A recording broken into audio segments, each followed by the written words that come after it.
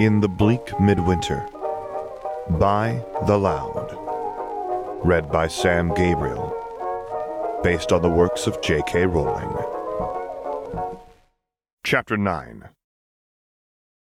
Tom's mother greeted him at the door when he got home. "Cecilia telephoned while you were out," she said, beaming.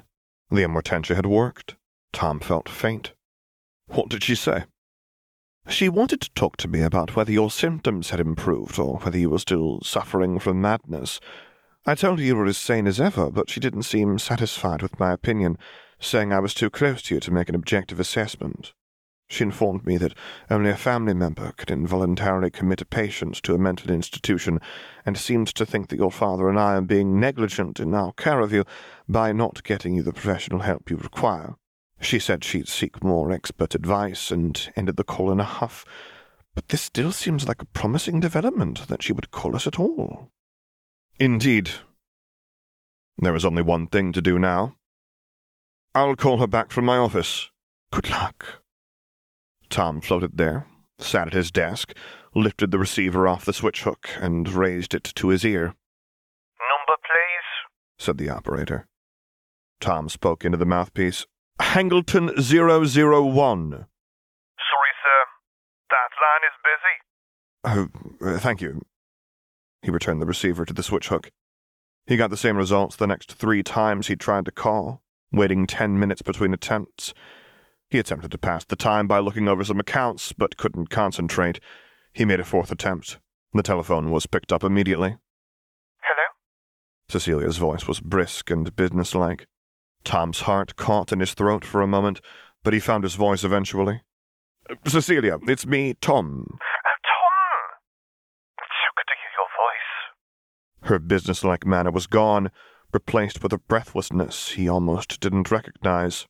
Tom felt that his heart was about to pound out of his chest. "It's wonderful to hear your voice as well. I'm sorry I was out when you called. How have you been?" A bit of that businesslike efficiency came back. "This morning I've been very busy." Tom felt a sudden cold draft. Then a large white owl landed on his shoulder, battering his head with a wing. He dropped the telephone receiver and scrambled to pick it up and return it to his ear. "Sorry, I didn't catch that. I'm having a bit of difficulty over here." "Oh, Tom, I know you are. Poor dear." "A rather large owl just flew in the window." "Oh, darling, it must be terrifying to see things that aren't there." Tom tried to fend off the vicious bird's talons, but it was thrusting a scroll in his face very emphatically. A talon snagged in his sleeve and ripped a gash down it. "Cecilia, may I call you back? I'm very sorry, but it turns out that this is a bad time."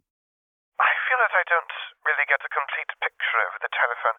May I visit you later?" "Visit? Yes, of course. You're always welcome. I mean, you're welcome again." For he had a terrible memory of turning her away on Merope's command. That hurt more than the talon that caught in his forearm as he tried to defend himself from the owl. "I'll see you later, then," said Cecilia. "I have some important things to do beforehand." Tom recognized and admired the resolve in her voice. "I'm looking forward to your visit," he said. "Goodbye. I love you." "I love you too." It was automatic, and felt so familiar and natural, but it wasn't what he'd meant to say. He'd planned this so very carefully, but Malfoy's owl had ruined everything. He placed the telephone receiver back in the switch hook. "You pugilistic poultry, couldn't you say I was on the telephone?" He took the scroll off the owl's leg while competing in a glaring contest with it, then looked away to read the scroll. "Dear Mr. Riddle, I hereby acknowledge the life debt I owe to you. My father refused to hear my suspicions of my stepmother until you confirmed them. I wish to meet the wizard who saved my life and formally pledge my debt, as well as find a way to repay you. Please let me know when and where I can meet my savior in person. Sincerely, Corvus Malfoy." Tom needed to consult with an expert about this. "Dobby." "Pop." "Yes, master." "First, thank you for your excellent work this morning. Second, fetch some meat for this owl, some tough joints to keep it busy for a while." "Yes, master." Dobby popped away and was back soon with a hunk of something raw and gristly in a dish. He set it in front of the owl, which seemed equally happy to attack that. Athena, who had been sleeping peacefully through all this, finally opened her eyes now that something interesting was in the room. "And another dish of meat for Athena," said Tom. Although I see owl loyalty doesn't extend to defending their masters, Athena hooted at him. Dobby popped away again and was back quickly. Once the owls were settled, Tom turned again to Dobby. Third, I need you to explain what a life debt is. Dobby blinked his huge green eyes at him. That's human magic, Master. Yes, but what is it? What am I supposed to do about this boy owing me one? He handed the letter to Dobby, whose eyes scanned it slowly as his grey lips moved silently. Dobby eventually looked up at Tom. Dobby knows how to cook and clean and mend things, Master. He held the letter out to Tom. This is powerful, ancient human magic. Dobby doesn't know human magic. Tom took the letter back. His plan to get Hermione out of his way for the day seemed less clever now. An expert on human etiquette was the next best thing. Dobby, ask my mother to join me in my office. My father, too, if he's not busy. Dobby popped away. Tom's parents arrived soon. Tom showed them the letter. The boy has beautiful handwriting, said his mother. Hard to read, sneered his father. Too many flourishes. His handwriting isn't the point, said Tom. What on earth is a life debt? Whatever it is, said his mother. This boy seems to have made this decision to contact you without consulting his father, who must be busy with his wife's trial. That seems froward. We can discuss the heir of Malfoy's talents and faults later, said Tom. This owl clearly expects a response. Tom started on a rough draft with a fountain pen on scrap paper. The white owl gave him a quizzical glance, then resumed ripping its meat to shreds. Dear Corvus Malfoy, I am glad to have been of service. There is no urgency to the repayment of any life debt. I would not ask you to discuss such an important matter without your father's guidance. As he is undoubtedly occupied by other matters now, our discussion can wait until a time of our mutual convenience. For future correspondence, please instruct your owl to wait calmly if I am not available to take your letter immediately. Its insistence was very inconvenient this time, as it arrived while I was otherwise engaged. Sincerely, Tom Riddle. Tom crossed out that second paragraph. As a wizard, he should undoubtedly be able to defend himself from a belligerent owl with no trouble. As Tom's parents had no suggestions for improvements, he copied his letter onto parchment in a wizarding hand with quill and ink, tied it to the owl's leg, and said, With the greatest respect, please deliver that to Corvus Malfoy. The owl flew out the window. Tom collapsed in his desk chair. It had been a long morning. He looked at his owl-ravaged sleeve. Dobby, could you fix this? Of course, Master. Dobby started with his perforated forearm, that Tom hadn't really noticed, then his blood-spotted and ripped shirt, then his ripped jacket sleeve. And everything looked as good as new. What was Tom supposed to do now? Have you had lunch? His mother asked. Oh, right. No, and I suppose I should, thank you. His parents had eaten already, but his mother sat with him as he ate. He didn't know what he was eating. Cecilia would be visiting him soon. He should check his hair. No, it didn't matter what his hair looked like to someone under the influence of amortentia. I wonder what prompted Cecilia's suddenly renewed interest, said his mother. Whatever Tom had just taken a bite of formed an unswallowable lump in his mouth. It could have been his serviette. Whatever it was, he fought it down well enough to say, She was bound to come around eventually. Merope's out of the way, and she's had time to think. Mother, when she arrives, if I could entertain her on my own. Of course, dear, said his mother. My presence in the house is quite enough to maintain propriety in this liberal age. Thank you. After lunch, there was nothing to do but clean his teeth, check his hair, don a fresh and slightly more fashionable suit, run through the plan with Dobby, instruct Fiona to prepare some light refreshments, and stare out the window, waiting for Cecilia's car to appear from the grey January gloom. The Riddle family's Bentley 3-liter saloon was a fine car, but the Bentley 4.5-liter that was now conquering the steep, slushy drive up to the Riddle house was obviously a more powerful beast. Tom rushed to the front door, for he didn't want to waste a moment of Cecilia's company on a servant, particularly not a servant who had already seen one victim of amortentia and might recognize another. The car parked in the drive. The driver got out, opened Cecilia's door, and assisted her out. As she stood, the sun seemed to break through the grey clouds, illuminating her golden hair. Cecilia walked to the front door, while her driver went around back to the servants' entrance. Tom opened the door before she had time to ring. Cecilia, thank you so much for coming. Do come in. She seemed in a daze, blue eyes drinking him in as she stepped inside. Tom, oh, it's so good to see you. You look well. As do you. Lovely as always. May I take your coat? What? Oh, yes, I suppose. Thank you. Tom did and hung it by the door. The tailoring of her suit was enough to make a strong man weep, and the curves of her ivory stocking-clad legs were too graceful for this earth. Nonetheless, Tom remembered how to talk. Shall we talk in the study? I have a fire there and tea. Darby had charmed the teapot to keep the contents hot and fresh until Cecilia's arrival. All right. Tom led her there and closed the door against drafts. Once Cecilia looked around and saw that they had the room to themselves, she rushed to him, so it was all Tom could do to grasp her upper arms to hold her at his arm's length. The feel of her beautiful wool suit, the slipperiness of the satin lining as it slid over her blouse and soft flesh nearly drove him mad, but he stuck to his plan. He gripped her tightly to prevent her from coming any closer. Cecilia, stop. My mother's right in the next room. She gave him a longing look, but backed off. He forced his hands to let her go. I love you, Tom. I never stopped loving you. I tried. I lied to myself, saying that my feelings for you were gone. But I can't stop loving you. I'm so sorry I abandoned you. You didn't abandon me, said Tom. Quite the reverse. I married another woman. That's more than sufficient justification for you to stop loving me. I abandoned you to your madness, she cried. That's just as bad as abandoning a man because he's stricken with any other disease or injury. So many men came back from the war with missing limbs with shell shock, but did their sweethearts abandon them? No. Only those who had never truly loved them. My love for you is true, Tom. I'll never leave you again. I'll get you the help you need. Help? Tom wondered. I've been researching modern treatments for madness, she explained. There have been great advances in psychiatry in recent years. I'm sure you can be cured. Cured?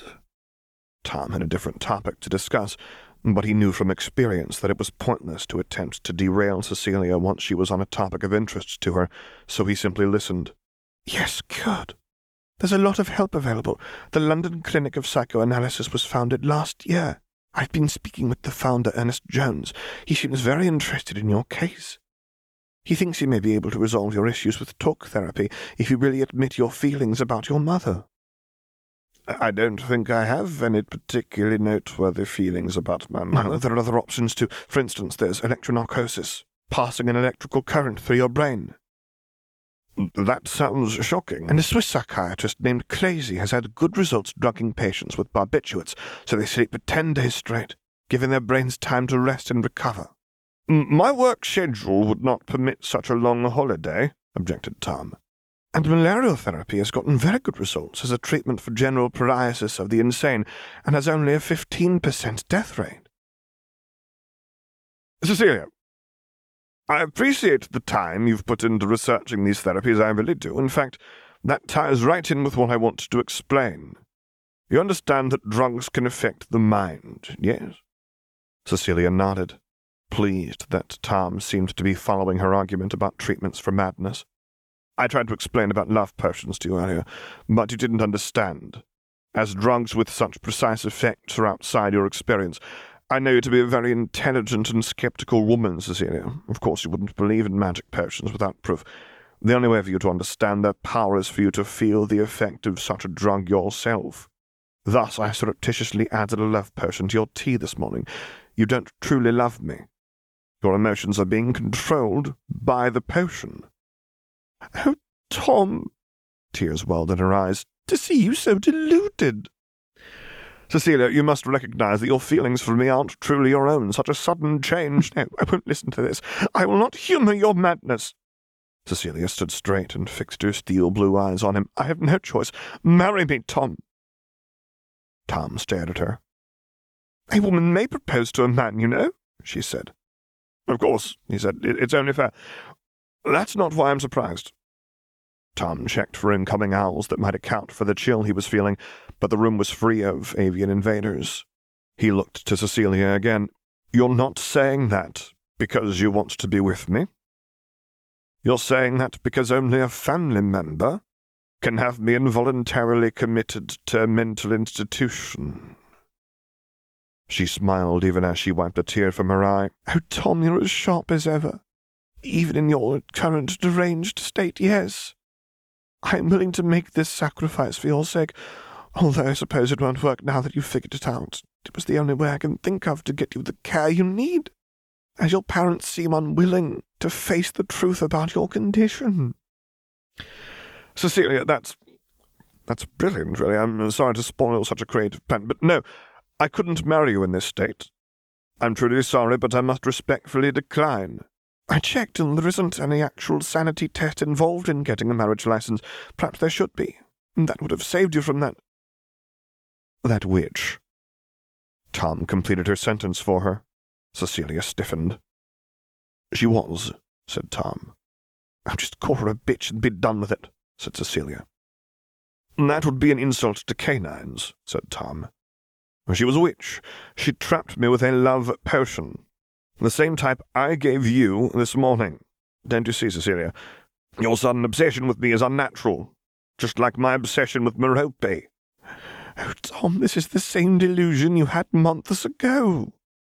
I tried to explain what I'd suffered months ago, but of course you couldn't believe me without proof. You shouldn't believe without proof. But now that I've proven that love potions are real— Excuse me, I need to talk to your mother. Cecilia turned determinedly to the door. Have the antidote, you'll notice the change immediately. He nodded to the subtle shadow of nothing in the corner, for asking Cecilia to accept the existence of elves at the same time as potions seemed unrealistic. Cecilia suddenly jerked in surprise as an invisible Darby intercepted her on her way to the door and stuffed the invisible antidote in her mouth without warning. Cecilia swayed on her feet, then stabilized. She blinked and looked around the room, finally fixing her glare on Tom. You're hopeless, Tom. I tried and tried, but it's like you don't even want to get better. I don't know why I bothered.